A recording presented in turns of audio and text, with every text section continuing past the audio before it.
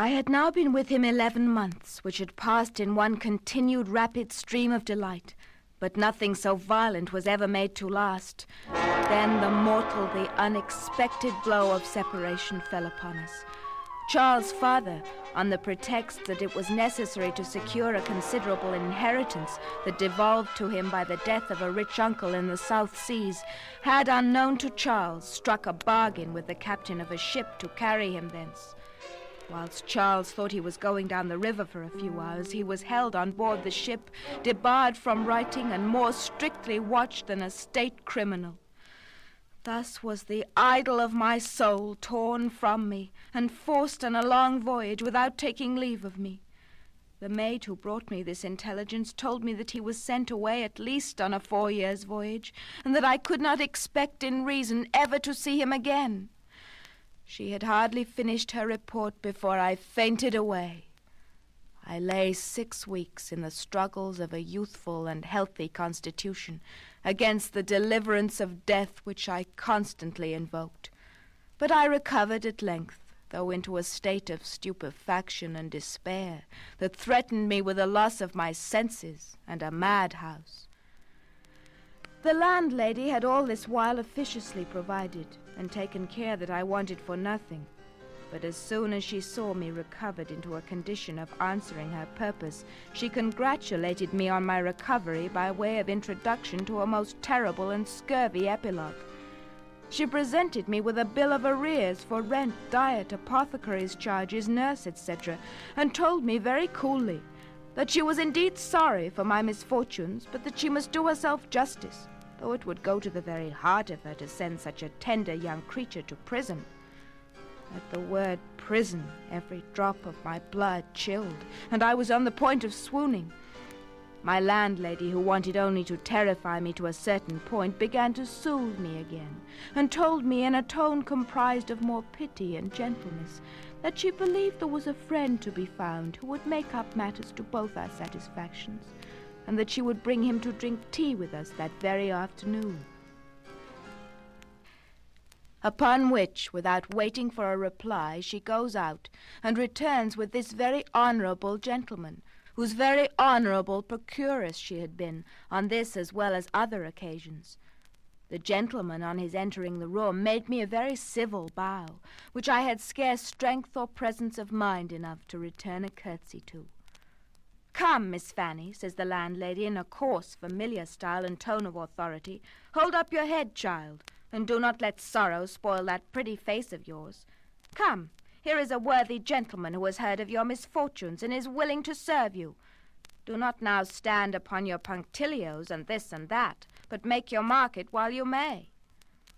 At this so delicate and eloquent harangue, the gentleman, who saw I looked frighted and amazed, and indeed incapable of answering, offered before my face that instant to discharge my debt entirely to my landlady and give me her receipt in full, after which I should be at liberty either to reject or grant his suit.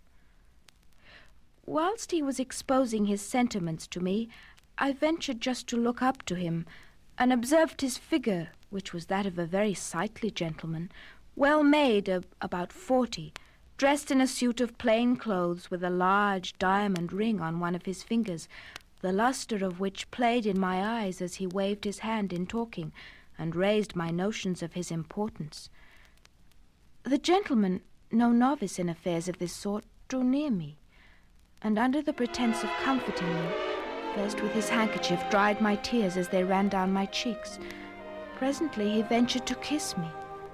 I considered myself so much in his debt that I endured his kisses and embraces without struggles or anger.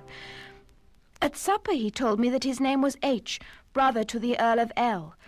I had now got down at most half a partridge and 3 or 4 glasses of wine, which he compelled me to drink by way of restoring my strength.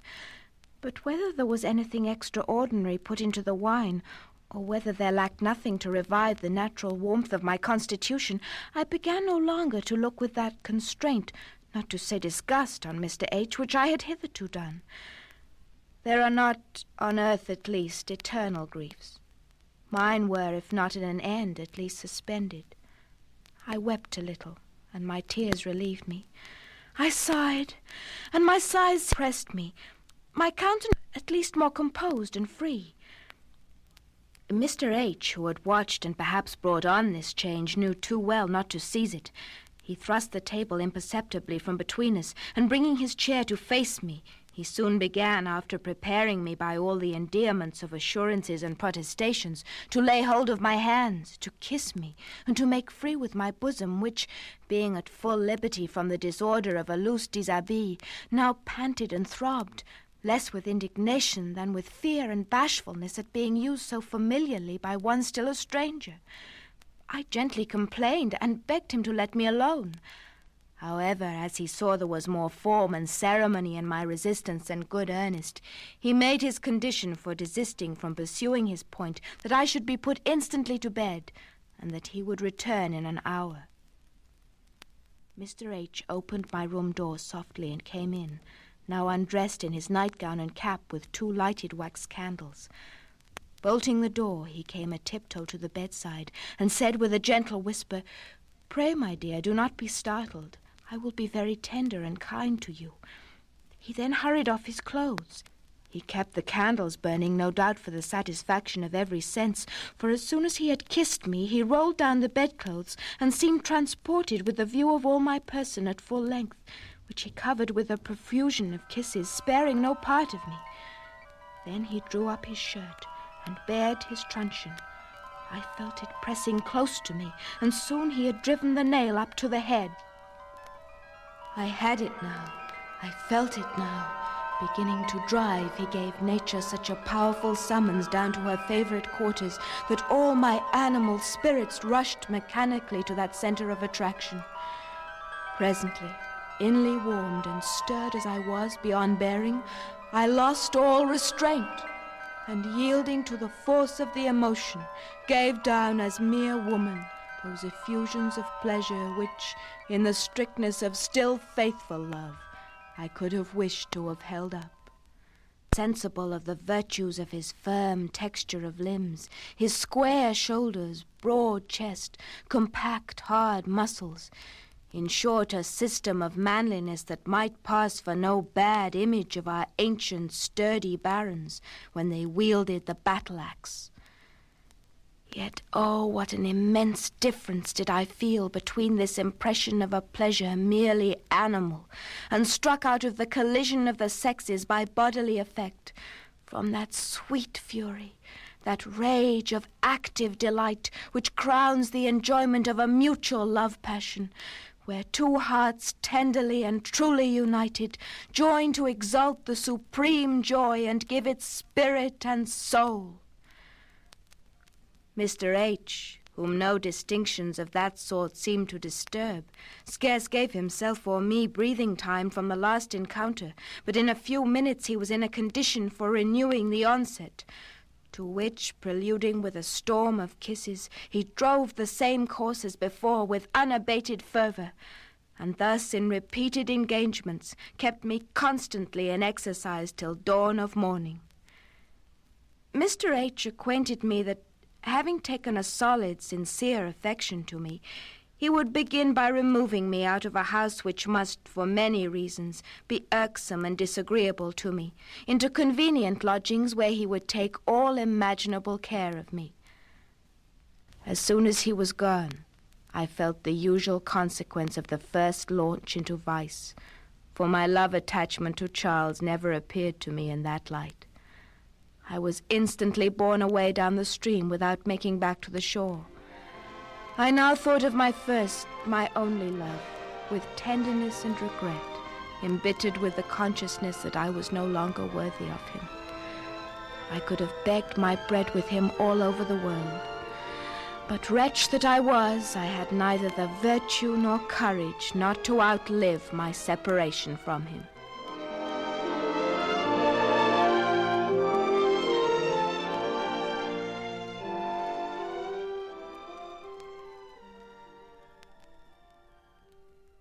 Mr. H.'s liberal liking led him to make his court to the usual vanity of our sex. Silks, laces, earrings, in short, all the trinkets and articles of dress were lavishly heaped upon me, which, if it did not create return of love, forced a kind of grateful fondness, something like love, a distinction it would be spoiling the pleasure of 9/10 of the keepers in the town to make, and is, I suppose, the very good reason why so few of them ever do make it. I had now lived near 7 months with Mr. H., when one day I returned to my lodgings from a visit in the neighborhood where I used to stay longer. Whilst I was untying my hat strings, I fancied I heard my maid Hannah's voice and a sort of tussle, which raised my curiosity. I stole softly to the door, where a knot in the wood had been slipped out and afforded a very command agitation, the actors of which had been too earnestly employed to hear me opening my door.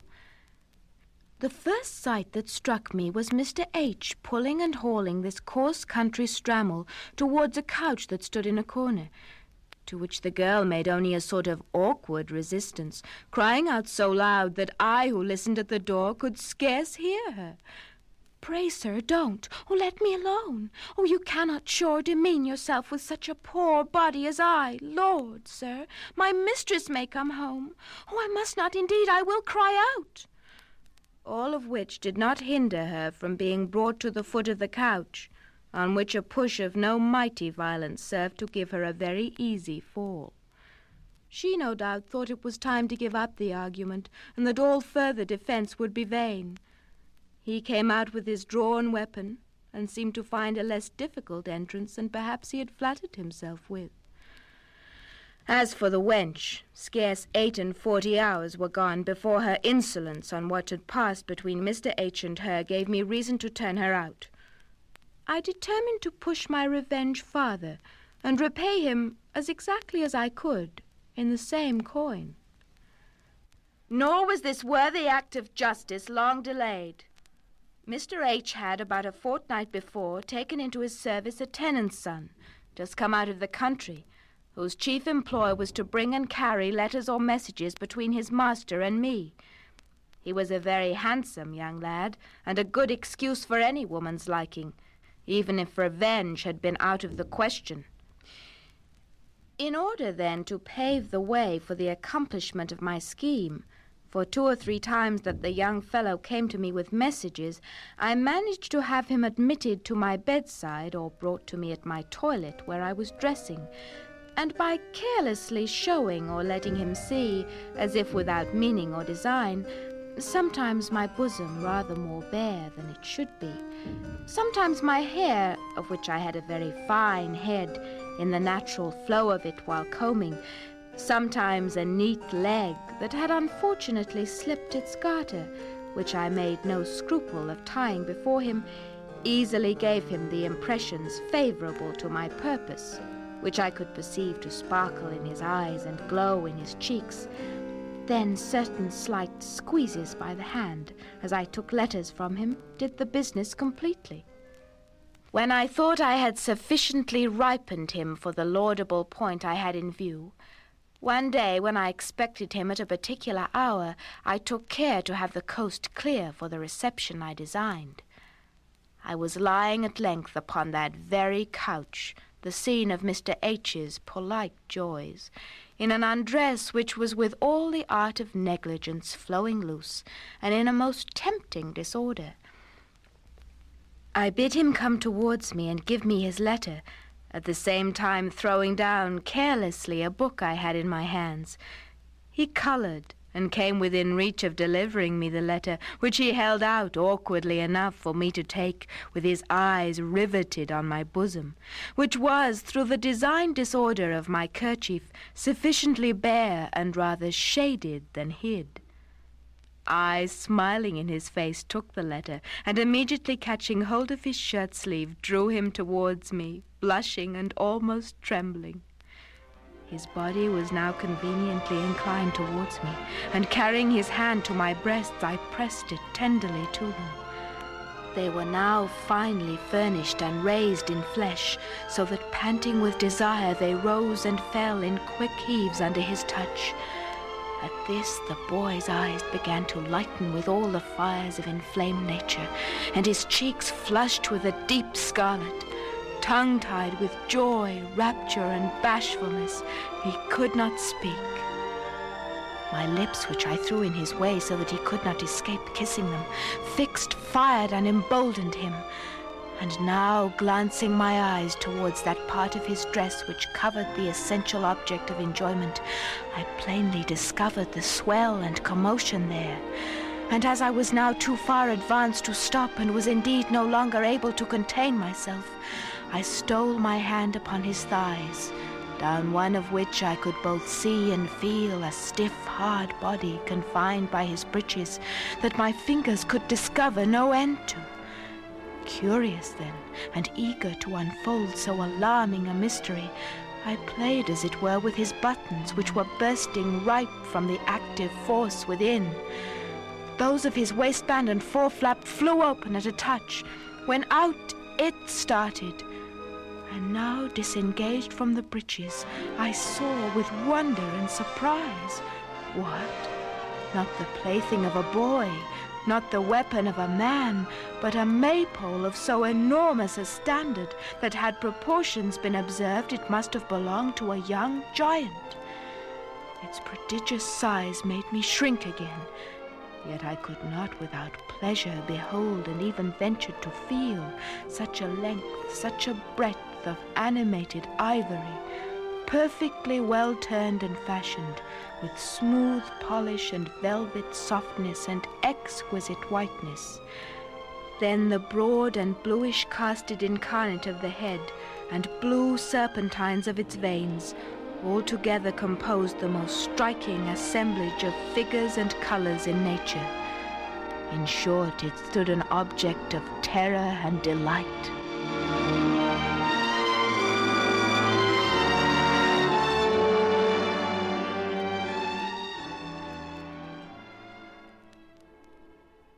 But what was yet more surprising, the owner of this natural curiosity was hitherto an absolute stranger, in practice at least, to the use of all that manhood he was so nobly stocked with. And it now fell to my lot to stand his first trial of it, if I could resolve to run the risks of its disproportion to that tender part of me, which such an oversized machine was very fit to lay in ruins. Although in truth I never yet heard of a mortal wound given in these parts by man's natural weapon. But it was now too late to deliberate, for by this time the young fellow, overheated and too high mettled to be longer curbed in by that modesty and awe which had hitherto restrained him, ventured under the strong impulse and instructive prompting of nature to slip his hands, trembling with eager, impetuous desires, under my petticoats. And seeing, I suppose, nothing extremely severe in my looks to stop or discourage him, he feels out and seizes gently the center spot of his ardors. Oh, then the fiery touch of his fingers determines me, and my fears melting away before the glowing, intolerable heat, my thighs disclose of themselves and yield all liberty to his hand. And now a favorable movement giving my petticoats a toss, the avenue lay too fair, too open to be missed. He is now upon me. I guided gently with my hand this furious engine to where my young novice was now to be taught his first lesson of pleasure. By my direction, the head of his unwieldy machine was so critically pointed that, feeling him against the tender opening, a favorable motion from me met his timely thrust, by which he gained a lodgment. Here he stuck, and I now felt such a mixture of pleasure and pain as there is no giving a definition of. I could not bear either to keep or part with him. I cried out gently, "Oh, my dear, you hurt me." This was enough to check the respectful boy even in his mid-career, and he immediately drew out the sweet cause of my complaint, whilst his eyes eloquently expressed at once his grief for hurting me and his reluctance at dislodging from quarters of which the warmth and closeness had given him a gust of pleasure that he was now desire mad to satisfy. Now, more and more fired with the object before me, as it still stood with the fiercest pride, unbonneted and displaying its broad vermilion head, I first gave the youth a re-encouraging kiss, and soon replaced myself in a posture to receive at all risks the renewed invasion, which he did not delay an instant, for being presently remounted, I once more felt him forcing an entrance, which he achieved rather easier than before. Pained, however, as I was, I took care not to complain. In the meantime, the soft passage gradually loosens, yields, and stretched to its utmost bearing by the thick in-driven engine, let him in about halfway, when all the most nervous activity he now exerted to further his penetration gained him not an inch of his purpose, for whilst he hesitated there, the crisis of pleasure overtook him. I expected then, but without wishing it, that he would draw, but was pleasantly disappointed. The well-made youth, hot-mettled and flush with genial juices, was now fairly in for making me know my driver. He still kept his post, yet unsated with enjoyment. He had not once unsheathed, and he proceeded afresh to cleave and open to himself an entire entry into me. He pierces, penetrates, and at length, winning his way inch by inch, gets entirely in, and finally a mighty thrust sheaths it up to the guard. The eyes of the transported youth sparkled with joyous fires, and all his looks and motions acknowledged excess of pleasure, which I now began to share, for I felt him in my very vitals. I was quite sick with delight, stirred beyond bearing with its furious agitations within me, and gorged and crammed even to surfeit. Thus I lay gasping, panting under him, till his broken breathings, faltering accents, eyes twinkling with humid fires, and lunges more furious, led me to hail the approaches of the second period. It came, and the sweet youth, overpowered with the ecstasy, died away in my arms, melting in a flood that shot genial warmth into the innermost recesses of my body, every conduit of which, dedicated to that pleasure, was on flow to mix with it. Thus we continued for some moments, lost, breathless, senseless of everything.